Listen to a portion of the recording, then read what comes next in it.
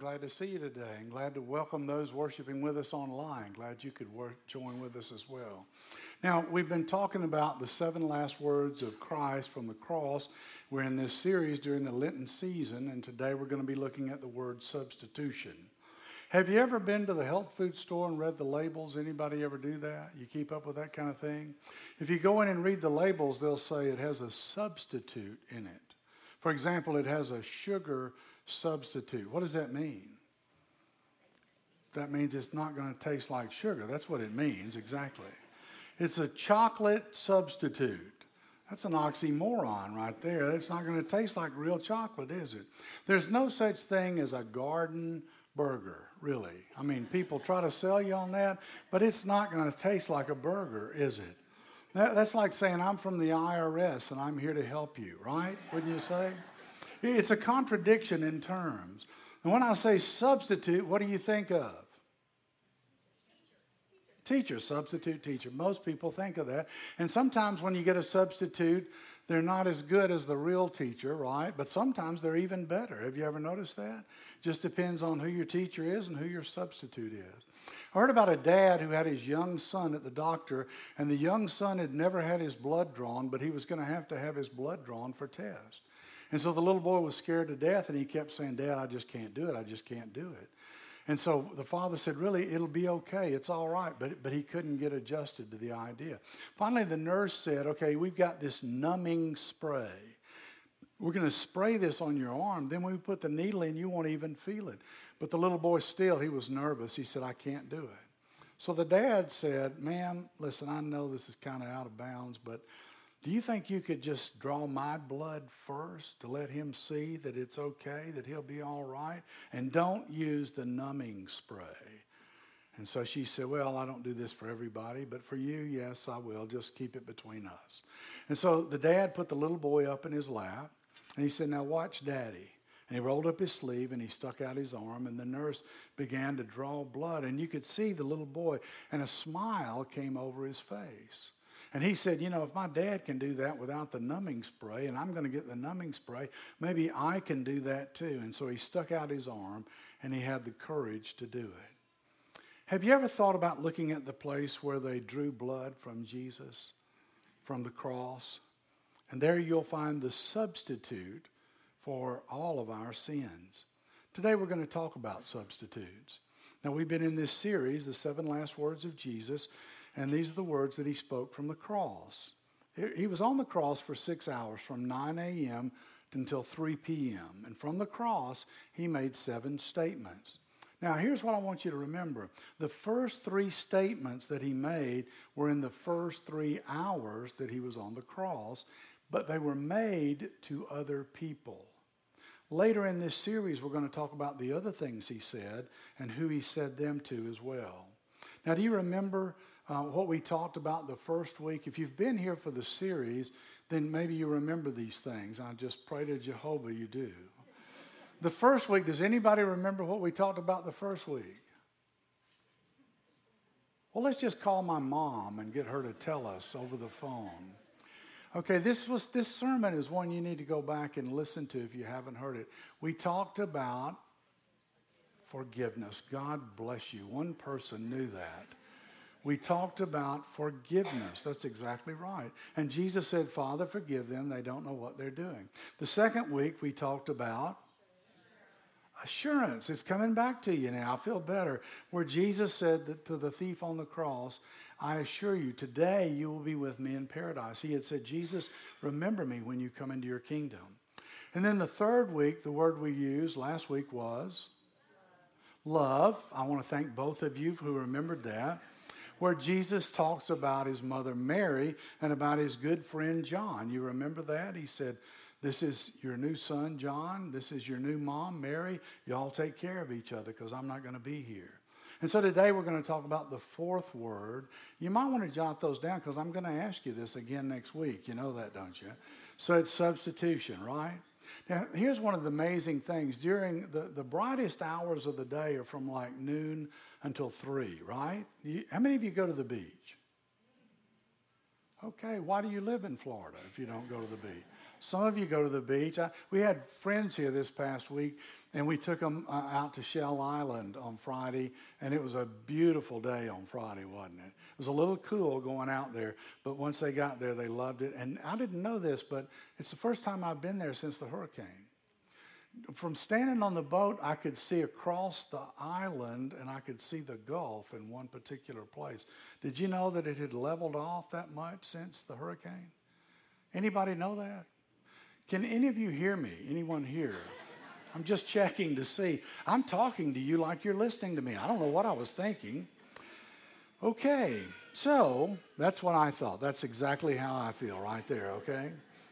But during those hours, God brought a covering of darkness, and everybody paid attention to it. It was abnormal. During those hours, those last 3 hours on the cross, even the guard said, this guy's got to be the Son of God, because it got so dark during that time when he was on the cross. And in Matthew it says, from noon until 3 p.m, darkness came all over the land. It came all over the land. Now the word darkness here is a word skotos in Greek, and it's just talking about an obscurity. It's an unusual thing that this happened there. And about 3 p.m, Jesus cried out with a loud voice, my God, why have you forsaken me? Now the word substitution here is a shocking word, because he's talking about being deserted. Forsaken would be deserted or rejected or abandoned. Nothing hurts like being abandoned, right? In the last hours of Jesus' life, in the 24 hours, he was abandoned by a lot of people. First by Judas, and then he was abandoned by the disciples except for John. And then finally he says, my God, why have you forsaken me? Now what's going on here? Well, he's the substitute for our sins. Nobody could pay for our sins except the perfect Lamb of God, someone who was sinless. And so he died to pay for our sins. And the Bible says he, Jesus, is the atoning sacrifice, it says, for our sins. And not only for ours, but also for the sins of the whole world. He's substituting himself. The atoning sacrifice. What is an atonement? Atonement means paying for damages done. And so, like if you have a wreck, you have to pay for the other person's car sometime. I had an interesting thing happen at 8:30. This guy, this couple, they were in church. They come every week. And he said, do you know so-and-so? And I said, yeah, I do. And I said, how do you know them? And he said, well, we ran into them at Pier Park. Literally. They ran into each other, and they exchanged insurance, and they got information. And then how does this happen? If you have an accident with somebody, how does my name come up in this? I am not an attorney. I don't make commercials. But the guy said, he was from up in Opelika. He said, by the way, where do you go to church? And he said, Woodlawn. You know Joe Lay? He said, yeah, I know Joe. Yeah, he's the pastor at our church. He said, well, he used to be the pastor at my church in Opelika. You're kidding? No. And then we prayed, and he left, and he came to you. That's what happened. That was supposed to be funny. Not so much. Our prayers were answered.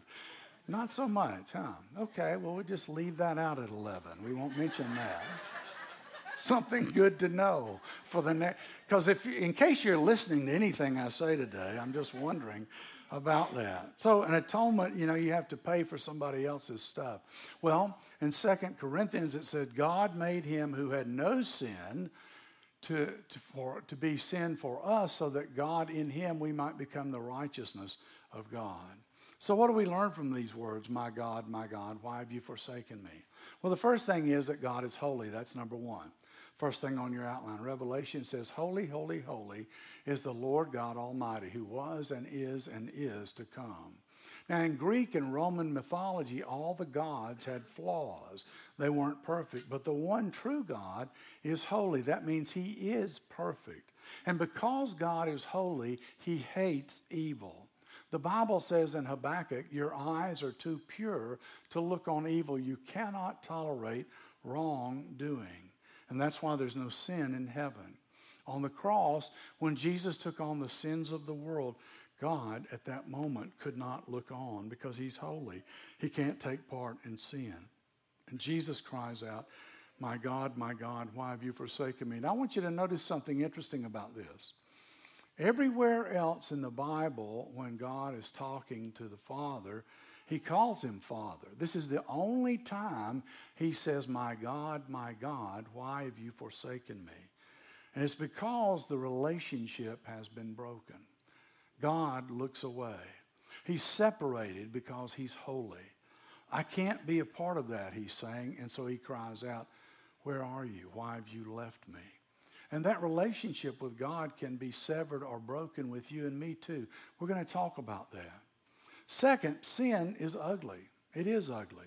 Everything in society says that it's attractive and popular and appealing, but it's really not. And that's Satan's strategy to get us to lower our defenses so that he can tempt us. But the cross shows three damaging effects from sin.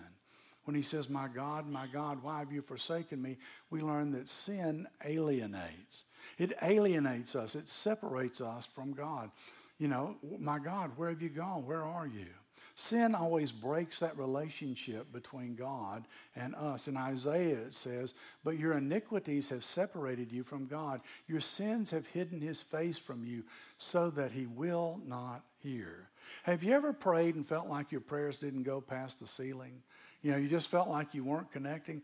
It's because there's some unresolved sin there. When there's a conflict in marriage, intimacy is interrupted. Now, I've been married to my wife, Laura, for 38 years. It'll be 39 years in December. And my wife doesn't have to tell me when she's mad. I've learned to pick up on it, okay? I just know. I know from her body language. Anytime there's a conflict, there's a sense of distance between us, okay? And we're just not as close as we once were. In fact, this morning, when I was getting ready to come to church, my wife woke up from a dream. And she said, let me tell you about my dream. Most of her dreams, she's a victim. Somebody is coming after her. She is in peril. And where am I? I'm not there. I'm gone. I'm somewhere else where I'm not supposed to be. So she was in a restaurant, and I went to the restroom. This guy started choking her in the restaurant, okay? And he's all upset because she's sitting there, and he's with his date, and he's upset about it. And where am I? I'm in the bathroom, right? So finally, she gets, the girl with him gets him to stop choking her. And so there I am. I come back. And this is the other thing I do. Whenever she's in peril, I always play that down. It's not that big a deal. It's okay. So I get back. She tells me about the guy who's choking her. And what do? He wasn't really choking you, okay? I wasn't even there. I don't know what's going on. But no, it's okay. He didn't mean to choke you. He just got a little excited, okay? He did have his hands around your throat. He was squeezing that throat. But you know, it's okay. Let's just let that go, okay? And so then another time she gets in danger in this dream. I'm trying to come to church. She's telling me about her dreams. I've gotten in trouble. I haven't even left the house yet. I'm already in trouble. And now she says, okay, I'm in peril. This guy comes along. And where are you? You're taking a shower. Yeah. A guy told me after the 8:30 service, he said, I've got some advice for you. You and your wife can get along a whole lot better if you just won't spend so much time in the bathroom.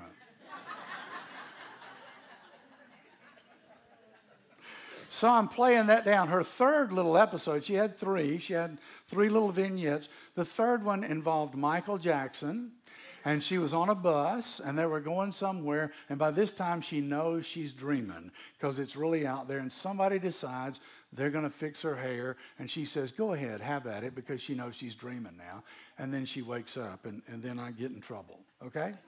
That's what I got from that, all right? Well, that's what happens with people. When we sin, we're alienated from God. Now, another thing that sin does is it distresses us. What does that mean? Sin puts enormous stress on our lives. We were not made to live in conflict with our Creator. So when we break God's laws, then there's a lot of emotional stress in our lives. Like what? I'm going to give you some. you need to write these down, okay? Jot them down. I'll try to go through slow enough. Get the person next to you. Maybe you could do every other one. Then you can compare notes later. Don't do that now because I'm talking to you. But maybe we can get them all, okay? Worry. Worry is caused by sin. You say, what do you mean? It means you're not trusting God. Maybe even in your dreams that could be the case. I'm just saying, okay? Okay. Okay. Then fear. I'm missing the whole show over here. Then fear and doubt and bitterness and guilt and resentment and shame and loneliness and insecurity and low self-esteem. These are all problems, but they're not really problems.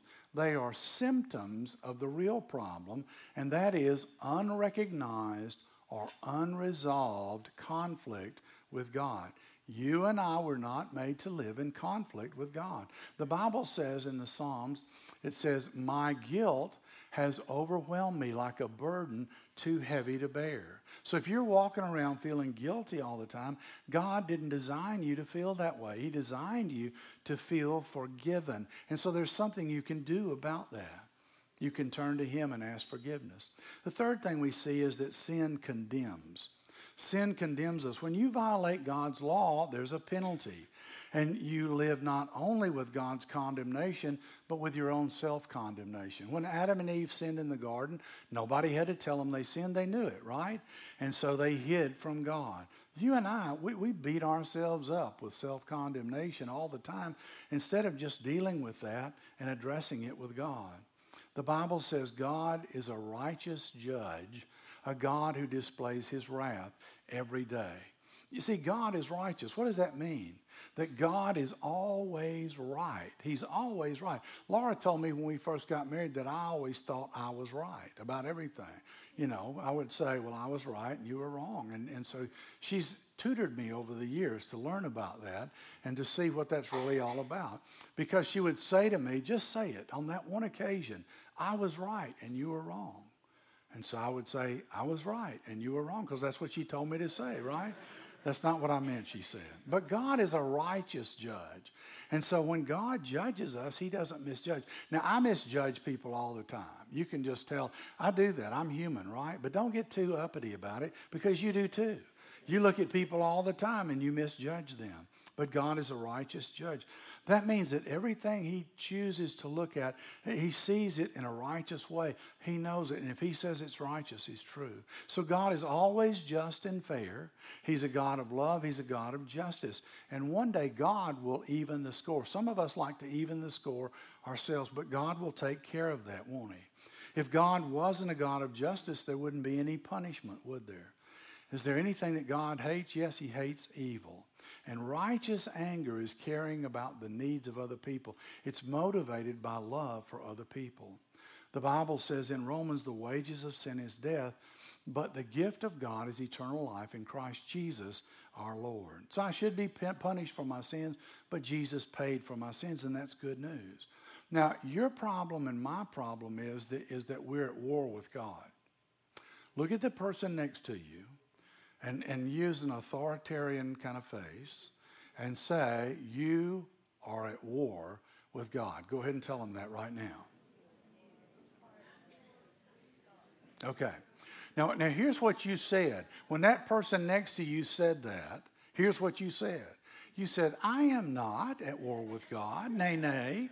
You don't know me. You don't know what I'm talking about. But you really are, and here's why. When you decide to do what you want to do over what God wants you to do, guess what? You're at war with God. Now you want to rethink that? Yeah, because we do that, don't we? And the cross shows the ugliness of sin. God is holy and sin is ugly. Okay, the third thing.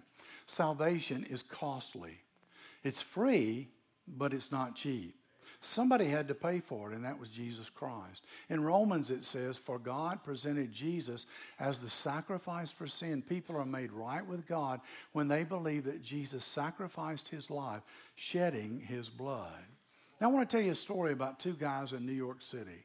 There were two guys that went through law school together, and they finished together, but then their lives took completely different paths. It's really happened. One guy went on to become a federal judge, very successful, very well respected. But the other guy who went through law school, he became addicted to cocaine. And so he spent all of his money on cocaine, and he had to get involved in criminal activity so that he could pay for that habit. Now, years later, the drug addict got caught on fraud charges, and they brought him into court in New York City, and people knew about their past. And he came to that judge that he went through law school with, and everybody came to see what would happen that day. Would his friend let him off, or would he give him the penalty like he would anybody else? And what surprised everybody were the two things that the judge did. First, he handed down the largest fine you could possibly give for what his friend had done. But then, the judge got up, and he walked around, he came down off the bench, and he took off his robe, and he paid the penalty himself for his friend. Now, let me tell you, that got everybody's attention. They saw that, and you don't see that happen often in life, do you? What had he done? He had issued justice and mercy all at the same time. And that's what Jesus Christ does for you and me. That's exactly what he did when he died on the cross. He gave us justice, and he gave us mercy. The Bible says in Galatians, Christ has rescued us from the curse pronounced by the law. Can you read that and see it come alive? When he was hung on the cross, he took upon himself the curse for our wrongdoing. You know what that's called? That's blessed assurance. Nobody's going to love you more than God. So how do I respond to that? Real quick, 4 quick things. Number 1, I turn from my sin and I trust Jesus to save me. The Bible says in Romans, we are made right with God by placing our faith in Jesus Christ. And this is true for everyone who believes, no matter who we are. So we can be forgiven and free from self-condemnation because Jesus has died for us. Hebrews says if we deliberately keep on sinning after we have a relationship with God because of our Lord, if we deliberately keep on sinning after we have received the knowledge of the truth, no sacrifice for sins is left. And it means if we reject Jesus Christ, there's no other way to be saved. And second, we live in a state of gratitude. How can you not love somebody who loves you this much? Romans says, so now we can rejoice in our wonderful new relationship with God because our Lord Jesus Christ has made us friends with God. So Jesus deserves our eternal appreciation. Okay, the next thing, third, remember what my sin cost Jesus. It put him on the cross. 1 Peter says, for you know that God paid a ransom to save you from the empty life you inherited from your ancestors, right? And it was not paid with mere gold or silver, it says, which lose their value. It was the precious blood of Christ, the sinless, spotless Lamb of God. So remember what it cost Jesus. And the last thing, tell others the good news. This is the best news. If somebody died for you and it made all the difference for your eternity, wouldn't you want to know about it?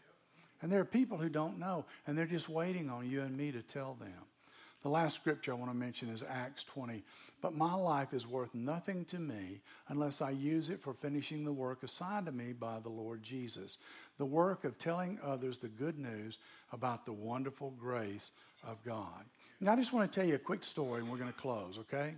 Years ago, I was teaching a class, and I was having people read a book before they would come to class. And there were about 7 or 8 books we read that year. And so they signed up for it in advance. And I said, now, here's what I want you to do. Before you come to class, I want you to read your book. And then I'm going to outline the book for you from my notes from what I take from the book. And then I'm going to lecture on that outline for 1 hour, and you come to that. So they're going to get it 3 ways, right? They're going to read the book, they're going to get the outline, then I'm going to talk to them. And they started saying to me, give me the outline earlier after the first year. They wanted to get it sooner, so I did that. Now, about the 6th book, this woman came up to me after class, and she said, you know, all this time we've been reading these books, and I've been thinking to myself, why does Joe want us to read these books? We don't need to read these books. He needs to read these books. They're not for us. And she said, tonight, while I was sitting here, the light bulb came on, and I realized I need to read these books because I have a responsibility to help fulfill the Great Commission. Look at the person next to you and say, you have a responsibility to help fulfill the Great Commission. Go ahead and tell them that right now. Because they like to be told what to do, right? And you do. And so then she said this. Then she said, now I have to go back and read these books again. Because the whole time I was reading them, I was thinking about you reading them. Now I got to think about me reading them. It makes all the difference in the world. So I thought to myself, if it's that difficult to get people who are going to church all the time to really understand their responsibility with the Great Commission, we got to be really intentional about that. So now really wake up at this point. Don't come to Easter by yourself. I like that. Don't come to Easter by yourself. Look at the person next to you and say, don't come to Easter by yourself. Okay, tell them that. That's right.